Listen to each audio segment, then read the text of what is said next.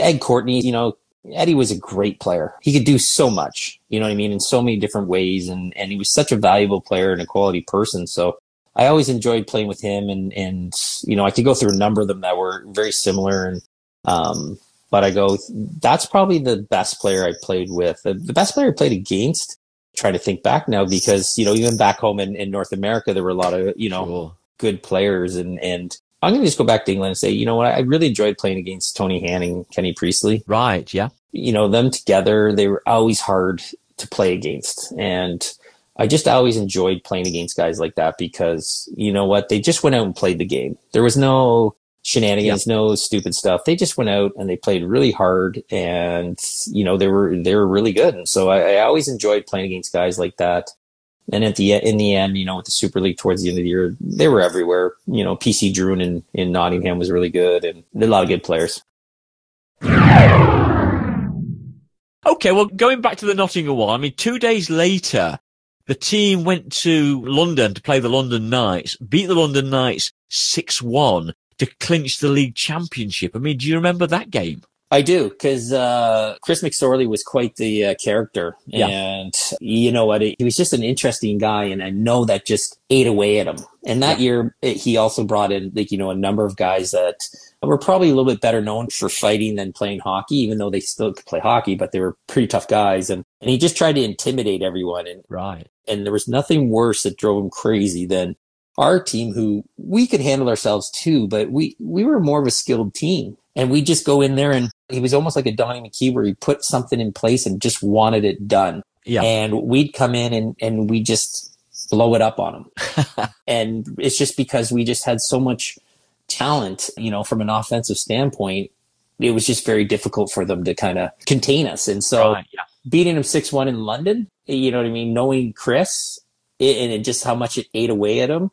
I think at the end of the game, if I recall correctly, was we had a power play and they put out Andy Bizo, Darren Banks, and I don't remember who the 2D were. And all we kept saying was, don't dump it in. Just keep the puck away from these guys, because they were just looking for reasons to take runs at us. Right. You know what I mean? So, and we knew it. But you're just like, oh my God, look how tough this, they were pretty tough guys. And you're just like, yeah, you know what? We got to keep the puck away. We almost didn't want to set up a power play in their zone. We just wanted to keep it out and keep it moving just to end the game. Right. Got you. Yeah. But Chris was upset about losing. And, he has the old school mentality going, okay, we'll send the message for the next game. Oh. And we just kind of sat there and went, okay, let's, don't even dump it in. Don't even dump it.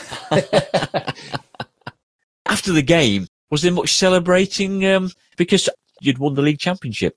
You know what? There was so much, we were going through that year. I don't even think there was really celebrations anymore. Yeah. You know what I mean? At that point, and even when we won the playoffs, I go, hey, we're happy we won and stuff like that. But it was it was ruined a little bit. It was a little bit of it was taken away from us because of what you'd gone through, what we were dealing with. And we just were more proving a point that, you know what, despite everything, we'll go out and win. You know what I mean?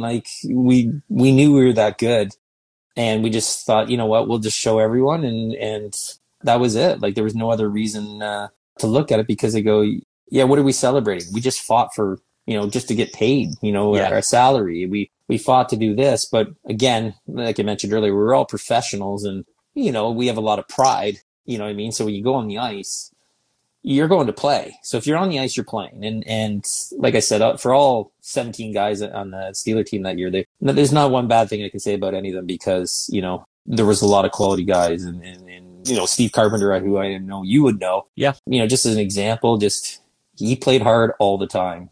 We all just wanted to follow that. Him, Cale Short, Andre Malo, all those guys. We just played hard. And, if we did that, we knew that we'd come out on top more than we'd come out on the bottom. And guys out, other guys stepped up. You know what I mean?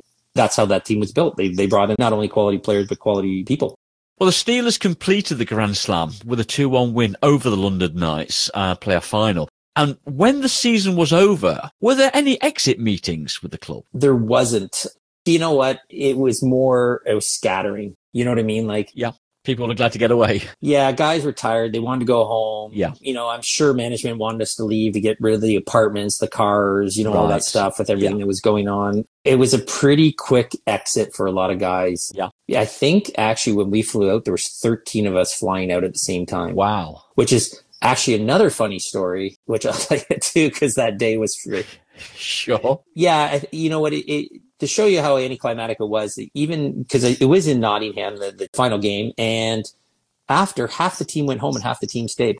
So half of us went back to Sheffield and some stayed because we could have stayed and had a great time and partied. And I go, and that's probably what was common from years before. But guys were just like, let's get out of here. You know what I mean? Like, we won. Let's just go home, get ready. We'll go home for the summer and, recharge, because it was mentally draining dealing with the stuff off the ice. And it's just a shame that after all you'd been through as a team, after all you'd won, I mean, the Grand Slam, for God's sake, that's all you wanted to do. That's, it's such a shame, really. Well, and it also caused a divide in the room, like I mentioned earlier. Like, like Rick and Blazer were seen as management, you know what I mean? Which was an unfair thing to me. They were very clear on their positions. They wanted to play. They wanted to keep going. I go, so that was their position. You know what I mean? Like that. And okay, no different than Dennis or Paul or anyone that didn't want to play. I wasn't in that camp, but I go, okay, well, I understand your position. You know what I mean? Like, I don't dislike you. I don't have an issue with you, but I go, it just caused a divide among the players because some were so adamant both ways. And, I think in the end, it wasn't,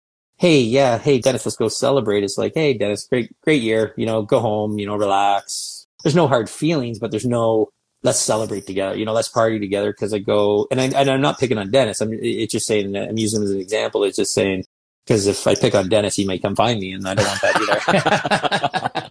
You know what? I go, yeah, that was a long time. And, we had our differences through the year on maybe what we thought, could be done. But in the end, you know what? We won, we were made whole. Let's just all move on. And that's kind of more what it was. And so we went back to Sheffield Arena, and I think Simsy was there. And this is one of the funniest things I've seen in a long time. So we were standing up in the corners of the rink. They have those stairs that go up where you can get into the rink or when people come out. Yeah. And so we were there, and there was a lot of fans at the rink. You know what I mean? That had come to see us when we got there. It was a tradition that's what they did after you'd won and playoffs. The team travelled back and the fans would always wait for them to celebrate with them. Yeah. So, like I said, I think there was about 10 or 12 of us. It wasn't a full team anyway. So a good majority of us were there. And so we're up top, and there's a lot of fans, and they're asking for each guy to speak. And, everyone's saying, hey, despite everything, it was a good year. You guys, the fans were great. Yeah. Thank you. Stuff like that. And Dennis got up there and they go, I want to thank you guys for all your support and that. He goes, but, to be honest, I don't think you're going to see a lot of these guys back here next year. Oh, which was kind of like, oh, okay. And Mike O'Neill, who's a brilliant guy and just witty, and he goes, that's because we're going to be standing over there. And he pointed to another place we could be standing. And it just, like we're going, Dennis. Good save that. Good save. Yeah. The fans are here celebrating, and you're just telling the most disappointing thing. So it was kind of funny that was kind of said. And we all kind of had a laugh about that because it was kind of a funny way to end the whole thing, to be honest.